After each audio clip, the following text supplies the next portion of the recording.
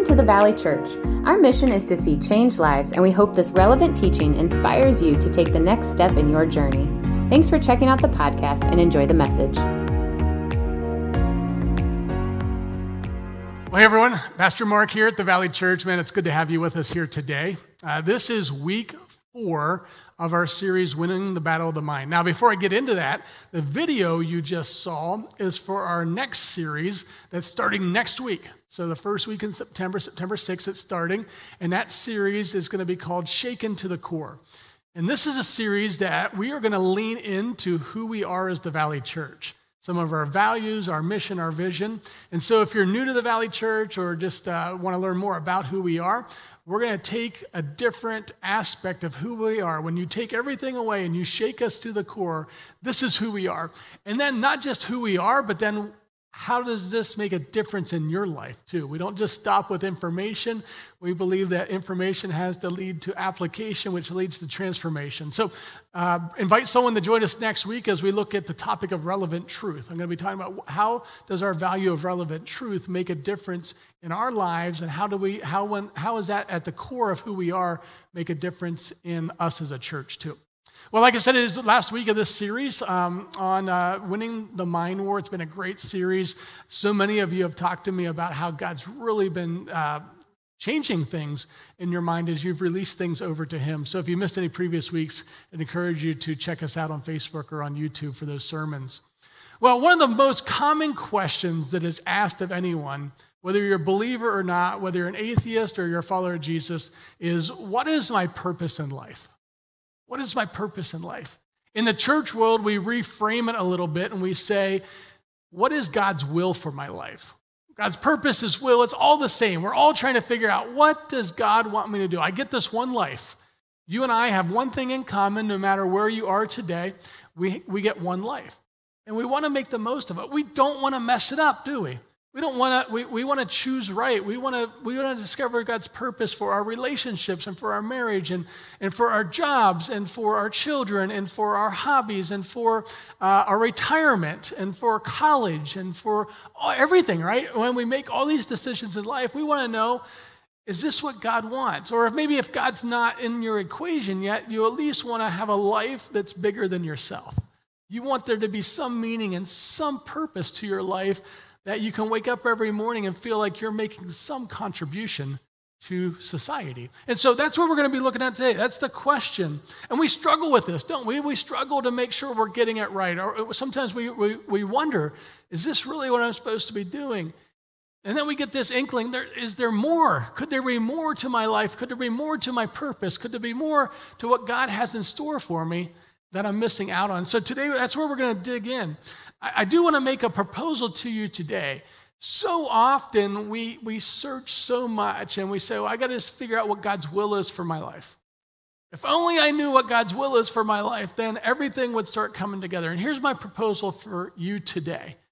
I think we need to reframe that a little bit. What if it's not about discovering what God's will is, but could it be that God has already revealed to us what His will is for us? Not about us going into discovering what it is, but could it be, and just hang with me, could it be that He's already revealed that to us? We just have to learn what it is. And so maybe that caught your attention. I hope it did. It definitely did for me as we lean in today in this last week of this series of how can God shape my mind and reshape my mind and transform my mind so that I can discover what He really wants for me. Well, we're going to go right into the text today, and that text is going to be in Romans chapter 12, and we're going to start in verse 1, and I'm going to read it to you now. You'll see it on your screens. It says, "Therefore, I urge you, brothers, in view of God's mercy, to offer your bodies as living sacrifices." Now, in the Old Testament, they gave sacrifices. They would take an animal from the herd, and they would sacrifice that to the Lord. And the thing about that sacrifice was that it was a complete sacrifice. It was an obedient. The whole animal was used in that sacrifice. It was a massive step of obedience. It was voluntary. It was something that a person didn't have to do, but they chose voluntarily to give God the entire animal, to give Him the whole thing, to give Him this whole sacrifice. And it was set apart. It was set apart just for God. And we use that term holy when we talk about being set apart. And as a result of them giving the whole animal to God in a voluntary and a set-apart manner, the scripture then tells us that it was a sweet aroma. Some translations say that it was a holy and pleasing aroma to God. In other words, very simply said, this sacrifice pleased him. This sacrifice aligned with what God's will was for his people. It's what he wanted. See, the fact that sacrifice pleases God has not changed. Our sacrifice to God, Old Testament or New Testament, now he's telling us to offer ourselves as living sacrifices. The offering of our whole self, whether Old Testament animal or New Testament us, to God is pleasing to him. That has not changed in the course of history. Now, the only difference is this. The difference is that we used to make a sacrifice. They used to make a sacrifice, and the fundamental thing that he tells us now is we are to be a sacrifice. Make a sacrifice versus being. In other words, we are to give all of ourselves to him. So how does that happen in our lives? How do we get from this big idea of a big purpose and a big meaning and God's will for my life? How then do we take this concept of being a living sacrifice? That's what he's telling us here, being a living sacrifice. Well, I have a couple steps today. The first one is this. God's will is your total consecration.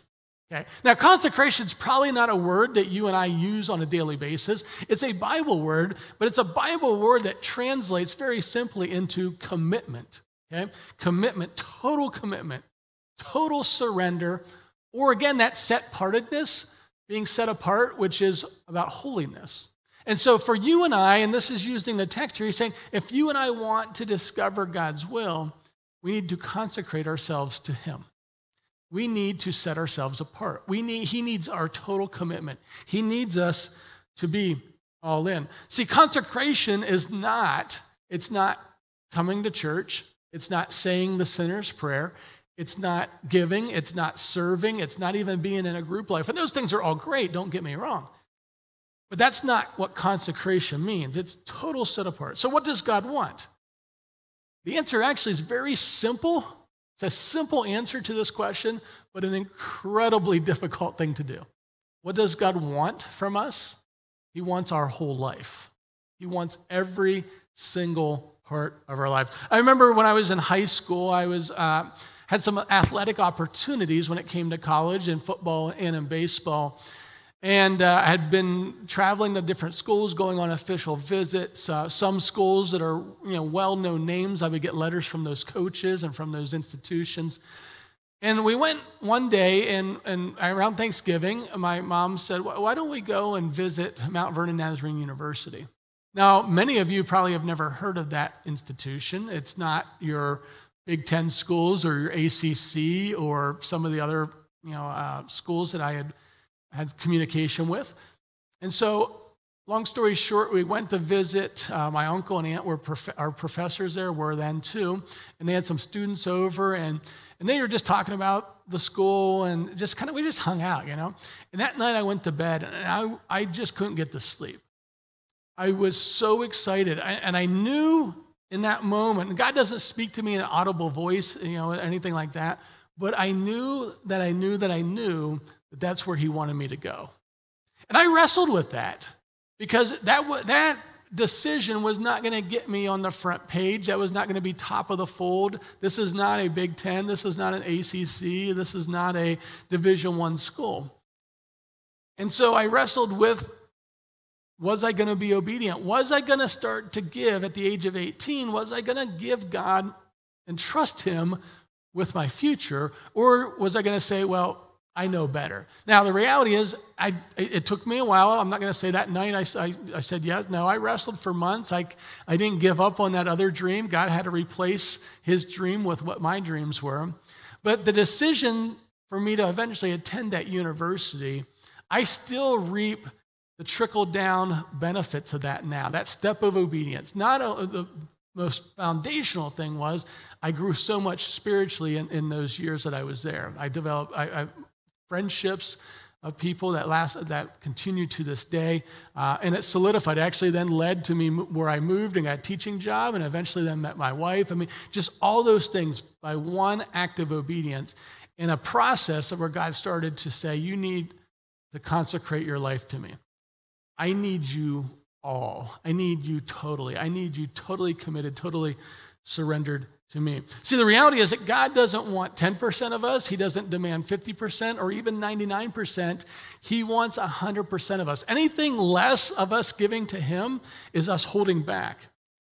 And we can't treat our lives, so many times I think we treat our lives like a spiritual piece of pie. Okay? And I have a pie here for us. It's a little one. I could probably eat this in one bite, which I won't do. That would be gluttony, I suppose. But we think of it as just one piece. I'm just going to give God this one piece. Okay, here, God, but I'm going to keep this. I'm going to keep the money side. I'm going to keep my job. I'm going to keep my dreams, and here's my ambitions, and here's sports, right? And we just give God a slice. And God says, I said a living sacrifice. And they would have totally known what that meant because, like I said early on, in the Old Testament, you sacrificed the entire animal. The entire animal was given over to God. Not a piece, not a part, the entire thing. And so God says, no, this isn't how it works. If you want to discover your purpose in life, if you want to really, truly discover and know what God's will is, I'm telling you right now, the beginning of God's will is that he gets the whole pie. And that you and I don't hold anything back. Where have you pushed God out of first place in your life? Because if he doesn't have the pie, he's not totally first place. He's just one of many places. Have you pushed him out of first place in your finances? Have you pushed him out of first place? Has sports become first place? Has school become first place? Has your future become first place, what you want? What has become first place?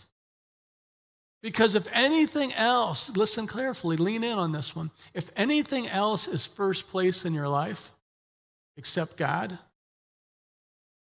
you're never going to know his will. You're already, honestly, this is frank, you're outside of his will. Because he doesn't have all of you. He asked for a living sacrifice, complete. The second thing is this.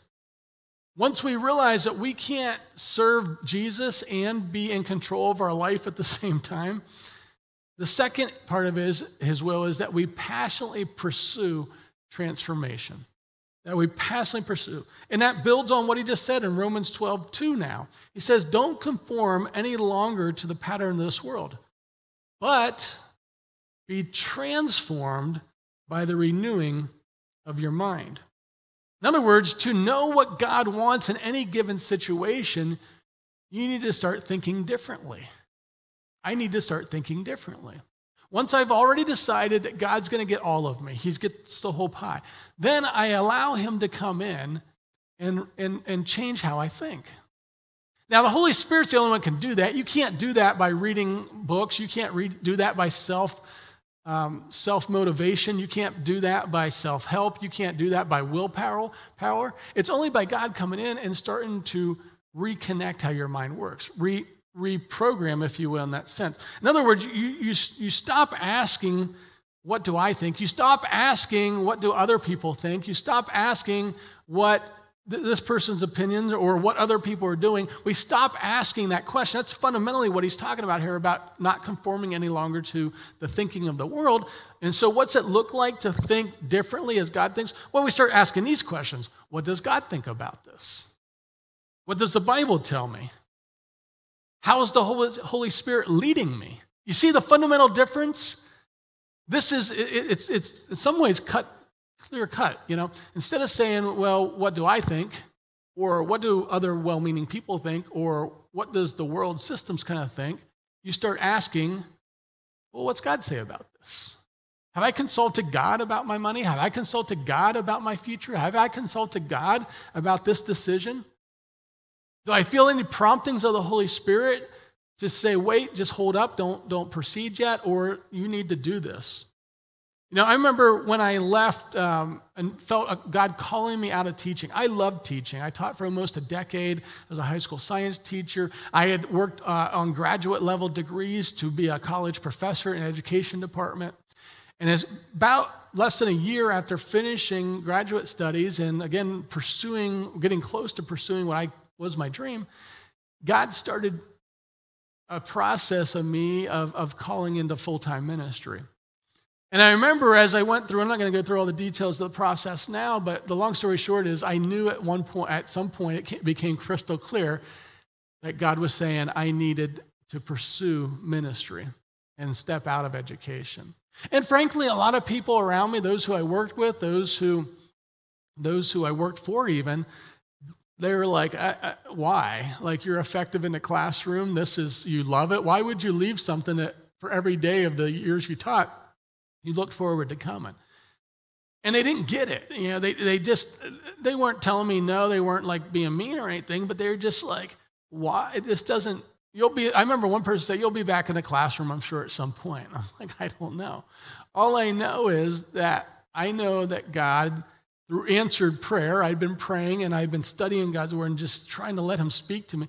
He revealed over a process, over a period of time, that I was to make this change.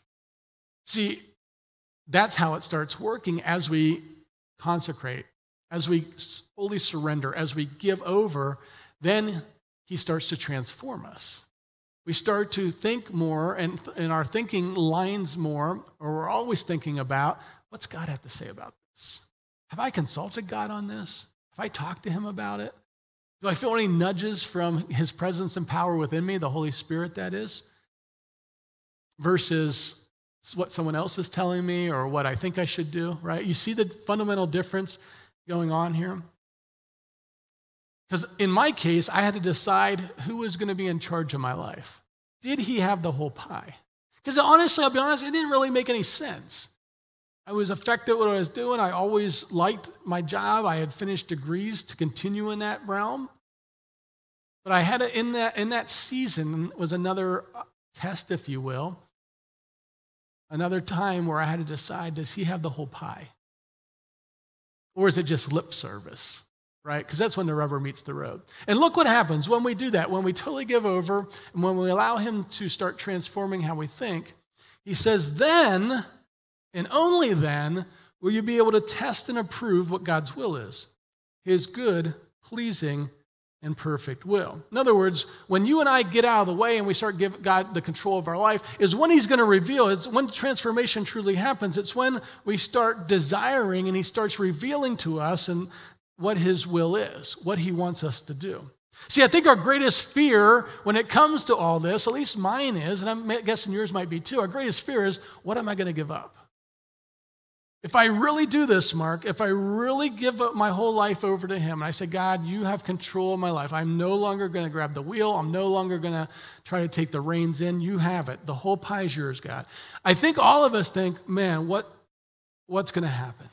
Fear sets in. You know, what are we afraid of, right? We're afraid of giving up control.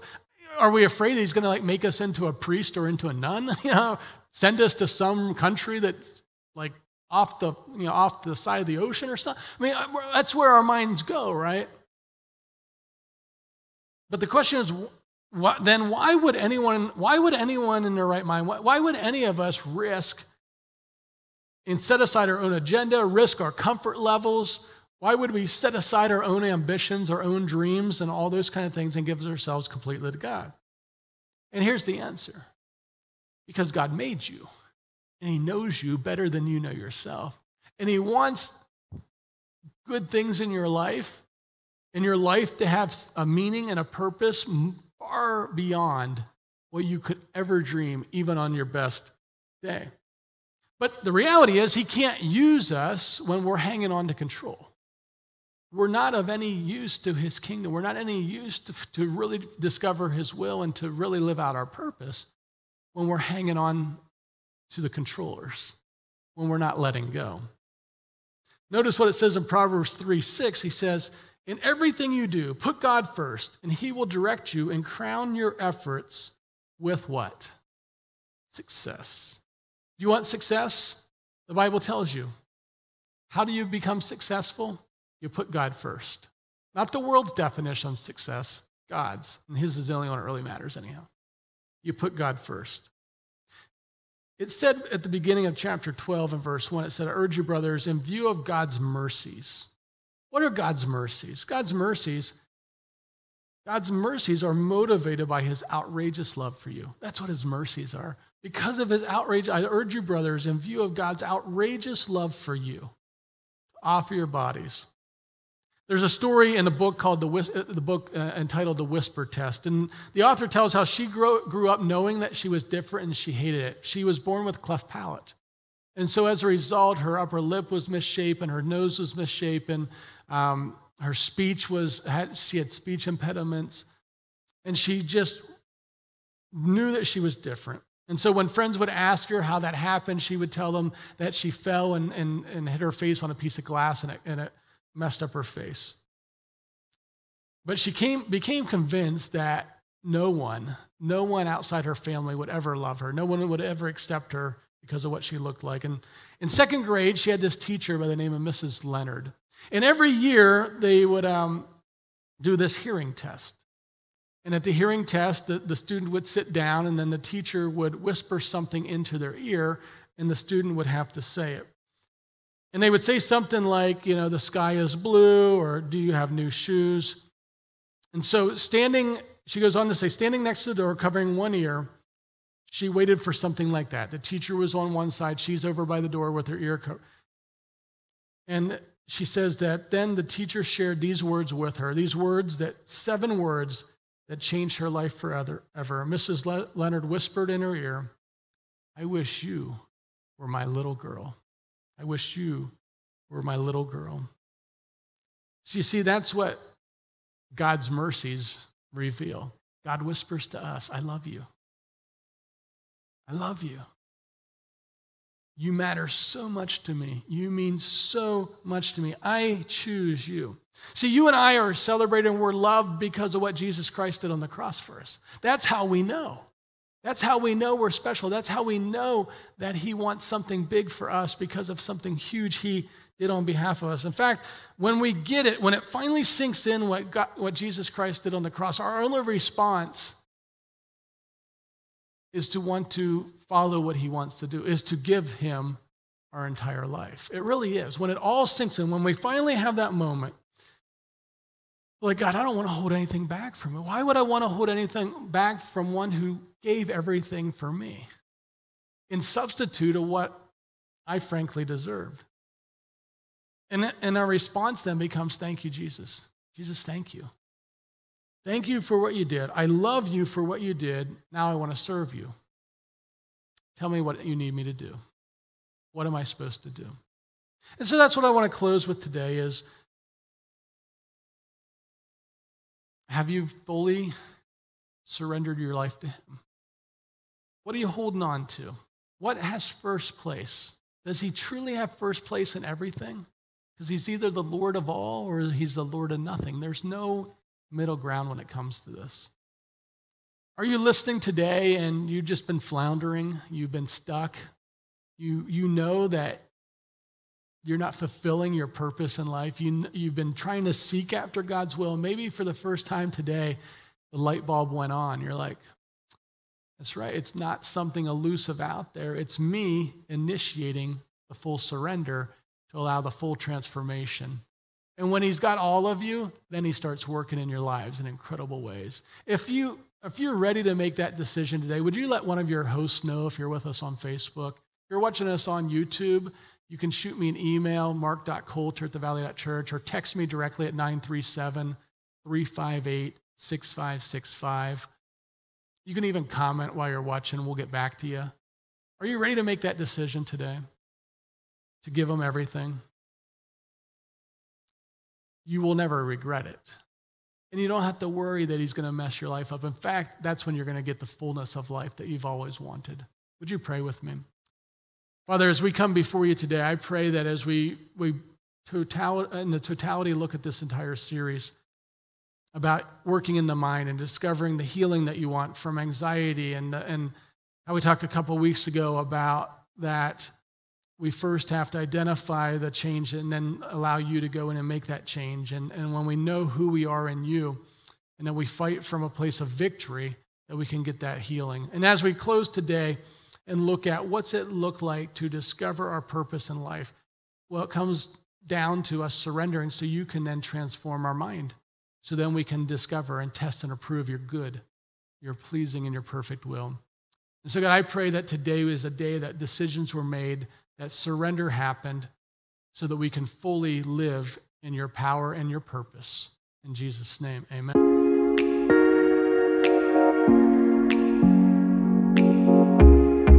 Thanks for joining us today.